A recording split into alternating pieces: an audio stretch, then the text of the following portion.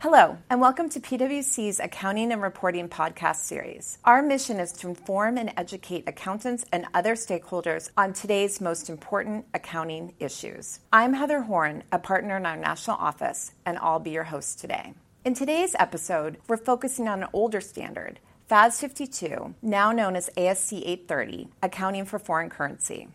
Although this standard is over 35 years old, it still generates a lot of questions as we consider its application in today's business environment. With me in the studio today is John Horan, a managing director in PwC's national office, who spends much of his time assisting clients with foreign currency issues. John is a great educator, and I'm looking forward to a lively discussion. So, John, thanks so much for joining us today. Before we dive into the actual accounting for foreign currency, I just have a big picture question. So, FAS 52, now ASC 830, it's been around since the 80s, early 80s, in fact. Every other standard, it feels like, is changing. Maybe leases sort of like last to fall.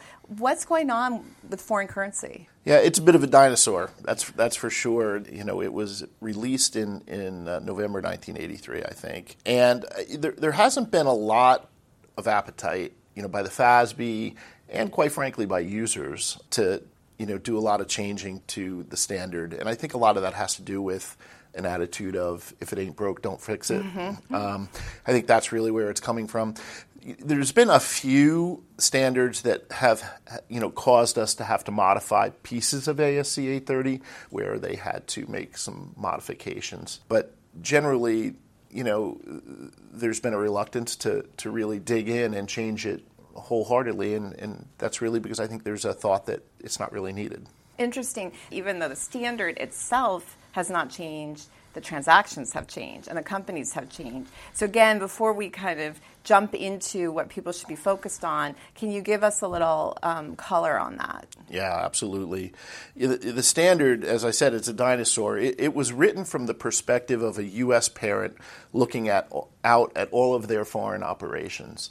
And obviously, organization structures have changed a lot since then. They're much more complex. That has a lot to do with companies doing more complex tax planning, taking advantages of tax treaties between countries. So the organization structures are much different than I think was envisioned when it's like sort of like FAS looking down, from the U.S. exactly looking, right. And now it's every direction. Absolutely. And I guess another thing, and we'll get into this a little bit as we go through, but the other thing that's changed is in 1983, it wasn't as easy to finance in as many different currencies as it is today. Today you can almost finance in any currency you want and then swap it back to any currency you want.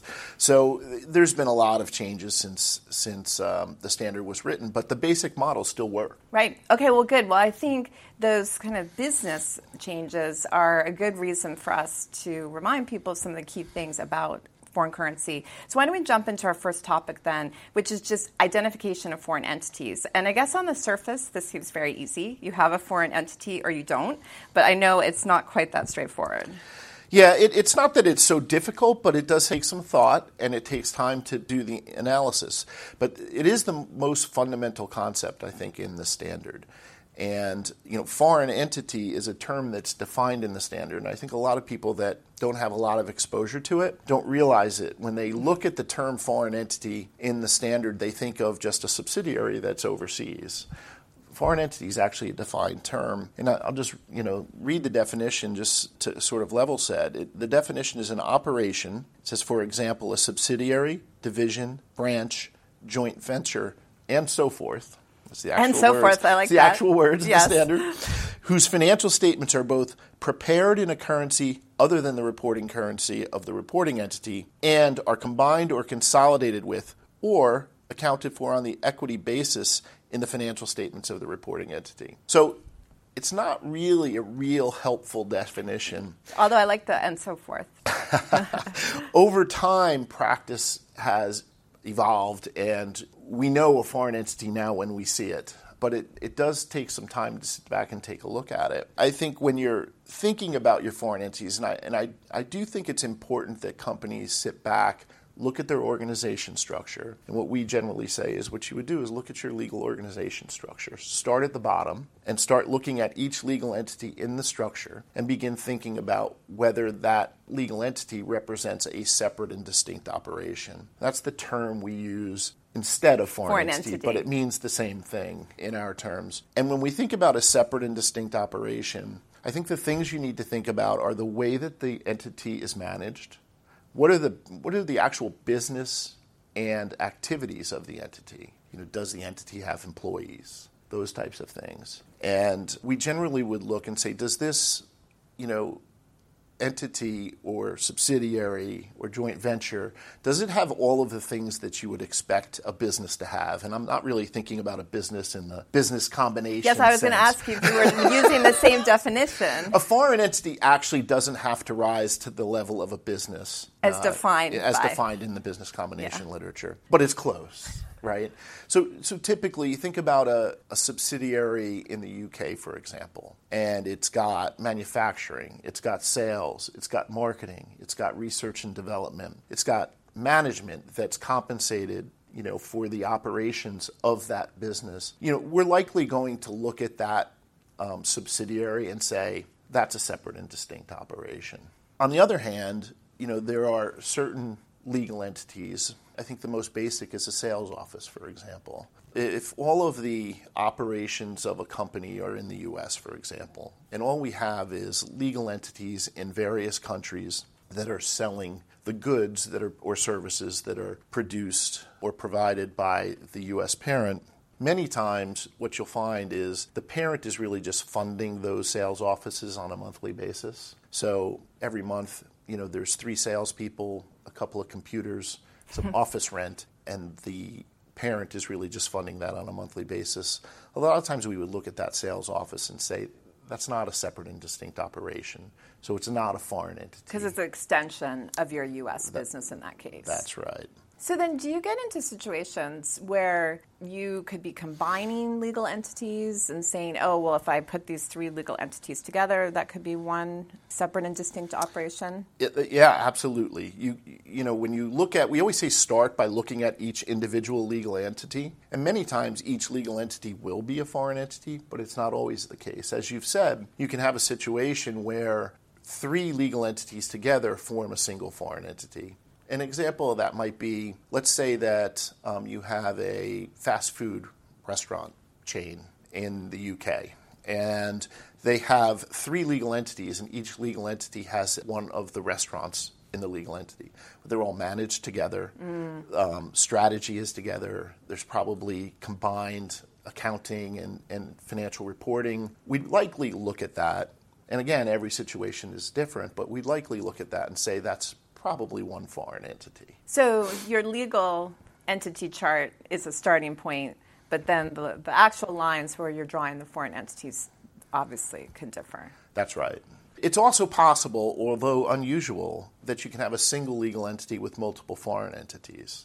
Oh, I was going to ask you that. The standard actually does specifically say that. I would say I've seen it. It's unusual, but it can happen. Okay, good. So that's very helpful. So then now we've identified foreign entities, and we've obviously spent a lot of time talking about it, but why is that so critically important? Well, foreign entity is the basis for everything. I guess the first thing is the next most basic concept is functional currency. In order to, I always like to say, earn the right to have your own functional currency, you need to be a foreign entity. Oh, so those sales offices would not have their own functional currency? It's likely they would not. They would likely take the functional currency of the parent or another entity in the organization structure that they're providing the services for. And so that's the primary reason, and we'll talk a little bit later. The other reason is when you liquidate a foreign entity, you would release CTA, and there's very important to understand what your foreign entities are, because you would not release CTA until you knew that you had liquidated that foreign entity. And so for our listeners who may not be up the curve on foreign currency, CTA, what does it stand for? That stands for Cumulative Translation Adjustment. we'll talk a little bit about how that gets created. Perfect. Okay, so then let's move on to our next topic, which is, we talked about functional currency. That's the next basic building block. So how do you determine your functional currency? Once you've identified your foreign entities, you would look at each foreign entity.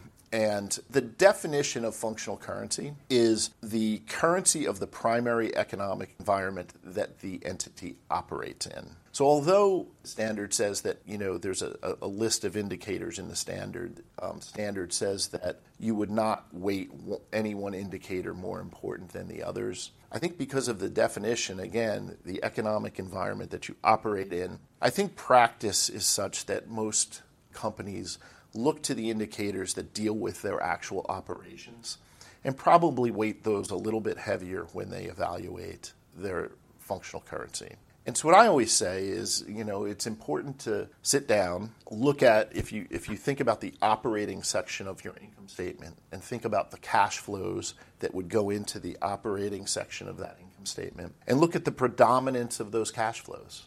And whatever that currency is, that's likely the currency that you should determine is your functional currency. And then if you don't have any cash flows going into the operating section, that might be an indicator you don't have a foreign entity, I guess. Yeah, if all your transactions, for example, are intercompany transactions, if all they are is intercompany loans that are being paid back and forth, it's probably a pretty good indicator that that's not a separate and distinct operation, and you need to look to one of your other entities to determine what the functional currency is. And then your point on looking at the operating section, again, when we were talking earlier, you mentioned, it's very easy to go finance in any currency right now, or relatively easy. So, if I'm, let's say, operating in the UK, I could fund using the euro, and that might not be a good indicator. That's right. I think, as I said, most companies, I think, predominantly look to the sales price indicators, the sales market indicators.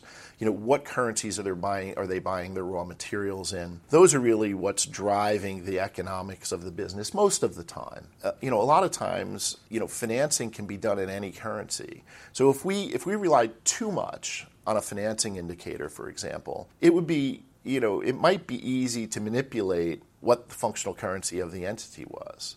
So they're clearly indicators, and sometimes they're, a lot of times they're tiebreakers, Right. And so it's important to look at that and understand what currency you're financing in. But largely we look more to the operating indicators. Yeah, and one question I had for you on this is, just how judgmental would you say this is? Like, if you kind of line up all the indicators, is usually pretty clear, or does it typically come down to a question of judgment? I would say often it's not that difficult to determine because, I'll give you an example. In the oil business, many of the exploration and production companies, all of their revenues are in U.S. dollars because oil is primarily sold around the world in U.S. dollars. So if you think about that and say, okay, 100% of my revenues are in U.S. dollars, even if all the rest of my expenses are in whatever the currency is. Hopefully, my goal is to make money, so my sales are larger than my expenses. You're likely a U.S. dollar functional entity. So many of those companies are. And I would say often that's the situation, that when you're looking at a subsidiary, primarily your sales revenues are driven by either euro or dollar or some significant currency in the area of the world that you're in. But sometimes it's not. Sometimes it's close. And that, in those cases, it does require a lot of judgment. And those are cases where you probably look a little bit harder at your financing indicators. And look at all the different pieces. Yeah. Makes sense. Okay, so then we've figured out if we're a foreign entity, and we've figured out the functional currency. So let's move to our third topic then, which is just the accounting. CTA, transaction gains and losses. You want to take us through some of that?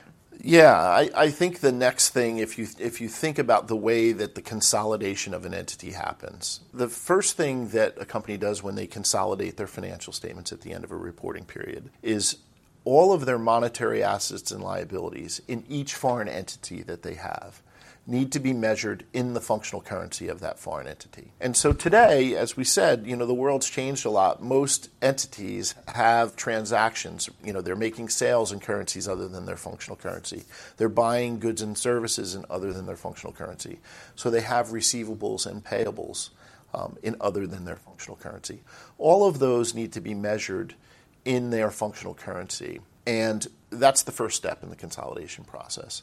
When they do that, the change in the value in their functional currency, that's a profit and loss item. And that's what we see on in our income statement as foreign currency transaction gains or losses. Once they've done that, then they need to translate the financial statements of each of their foreign entities into the reporting currency. The change in the value in the reporting currency goes through what we talked about before, the CTA account, or the cumulative translation adjustment account. And that's a component of other comprehensive income in equity.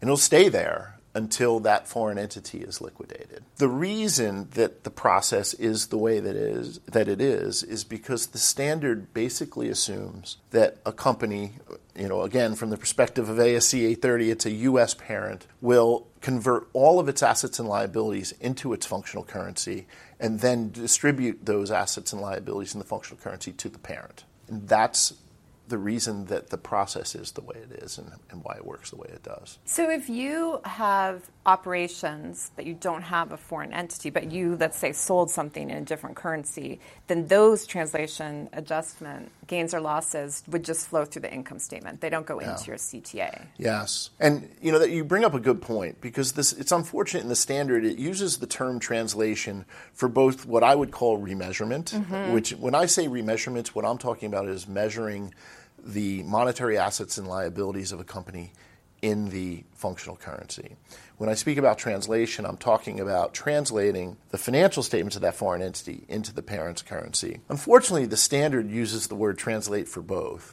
So when I speak to clients in our engagement teams, and they start speaking about translation, I always stop and say, I want to make sure that we're talking about translation and not remeasurement.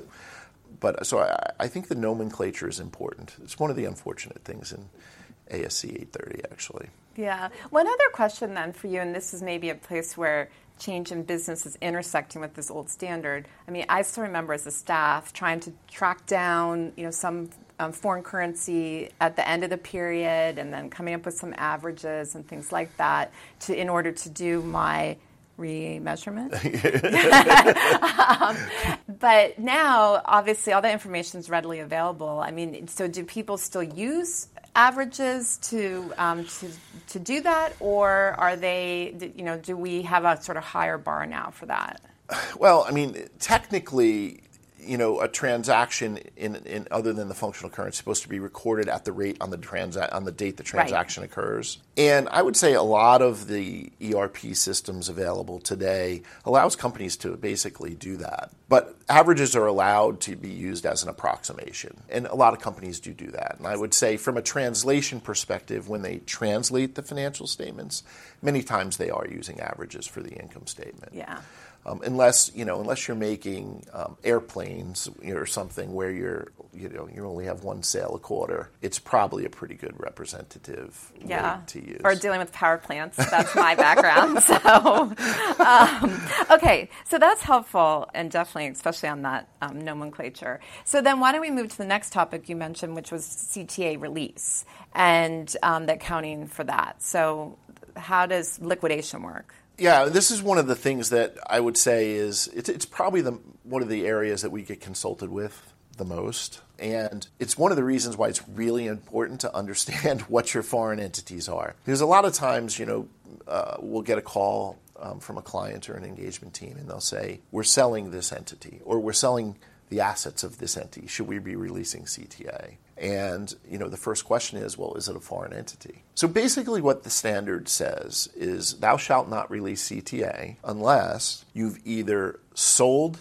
your investment in the foreign entity or substantially liquidated the net assets of the foreign entity. And so we're really talking about, did we sell the stock of the foreign entity, or did we sell the assets in the foreign entity? And we see both. If you've sold the stock, of the entity, as long as let's say for the moment that we're talking about 100% investment in a subsidiary that we've concluded is a foreign entity.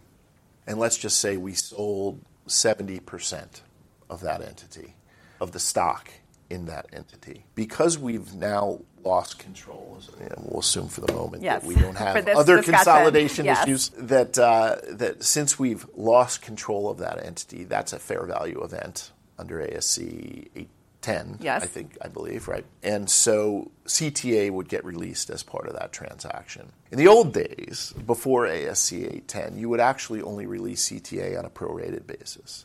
That changed. That was one of the things that we changed when ASC 810 came out. So that's kind of easy to see. Have we lost control? If we have, it's a fair value event. So then you would release the portion related to... You would release 100% of the CTA. You would release 100%. Yeah, in the old days it was a portion. Okay. Now it's 100% of the CTA. It's kind of like you sold the whole entity and took back an equity method investment, which you would then begin to... You'd start over. You would start over again. Okay. It's interesting, if you sold pieces of your equity method investment that was a foreign entity, you would release prorated, release the CTA on a prorated basis. So that's kind of stayed the way it used to be. So it sounds like a good area to look at the book if this happens, or call John. An area where I think I would say if you're selling the stock of the investment in an entity, the only place I think that it can get confusing is when that entity is a second-tier subsidiary. And so you need to sit back and look at it and say, is the investment in that legal entity, is that a foreign entity in and of itself, or is it really just part of another foreign entity? So I would go back to our fast food example that we talked about earlier. Let's say we have a holding company and three subsidiaries that each has a fast food restaurant in those subsidiaries. If we sold one of those, the investment in one of those subsidiaries, we might say that, look, we didn't sell an investment in a foreign entity because that legal entity is part of a more broad foreign entity. So we wouldn't release the CTA. Oh, so the gain or loss on that transaction then would just be part of that foreign entity's operations get translated? It would be the CTA that's getting created is all part of the foreign entity which hasn't been liquidated. Right. So the other area where I guess we get lots of questions is, have we substantially liquidated this entity? And so let's just assume for a moment that we have the same situation. We have 100% investment in a subsidiary, and that subsidiary is a foreign entity. And we've decided we're not going to sell the stock of that entity. We're going to sell the assets. And we sell all the assets we can. Everything that we can sell, we've sold. But there's still an office building left and, a couple of assets laying around that nobody wanted, so we couldn't sell. Have we substantially liquidated the entity? Typically, we would look at it and say, well, did we sell, more than 90% of the fair value of net assets of that entity?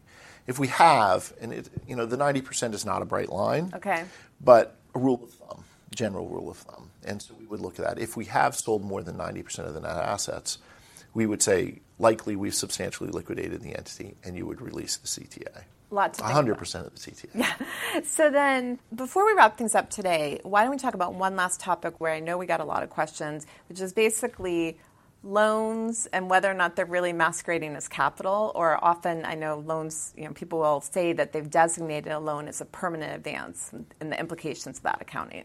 Yeah, we get a lot of questions about this as well.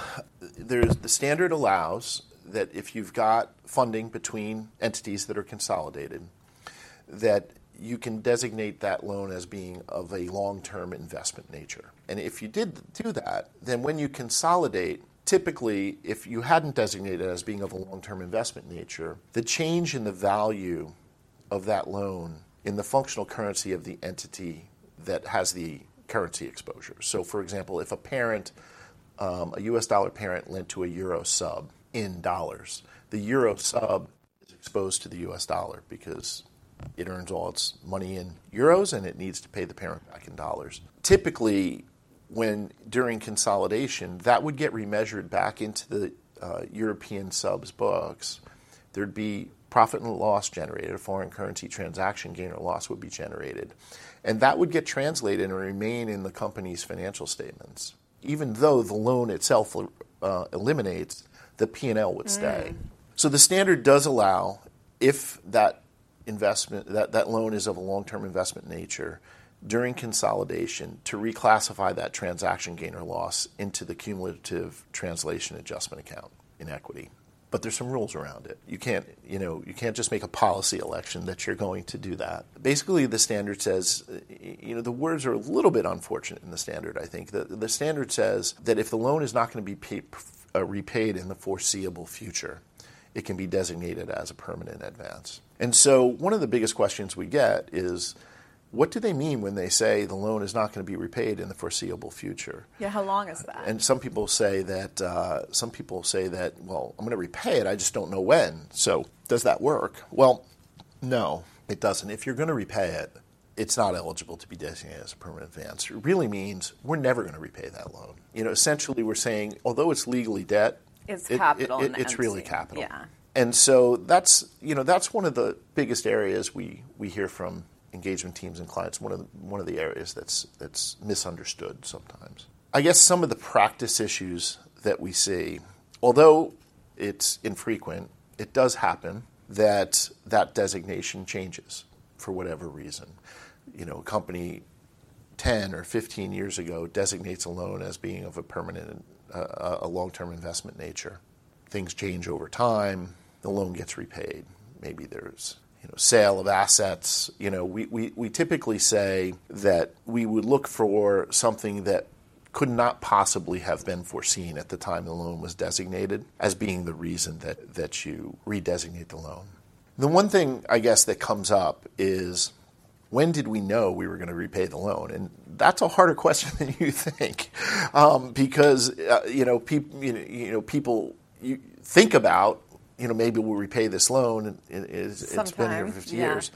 But when was the actual decision made, and when was the conclusion made that the loan would be repaid? Oh, because your point is, at that point is when you need to change the accounting, not when the payment actually occurs. The one thing I always tell clients, it's not the same day you repaid it. There's going to be some period of time between the time that you make that change in designation and the time it gets repaid, which means there will be a period of time where the change in that will go through P&L. You would not release the CTA, by the way, that you created, because we would say that loan, being of a long-term investment nature, is part of the net investment in that entity. And so that would not get released until... Or the foreign entity. Yes. All right, very good. John, thank you so much. It's a great refresher on foreign currency. Gives people a lot to think about, and really appreciate having you on today. It was great to be here. Thank you. And to our listeners, I hope you enjoyed this foreign currency refresher and education on key issues from John. Please join me here again next week as we discuss consolidations. Matt Sabatini, a partner at our national office, will provide some key reminders.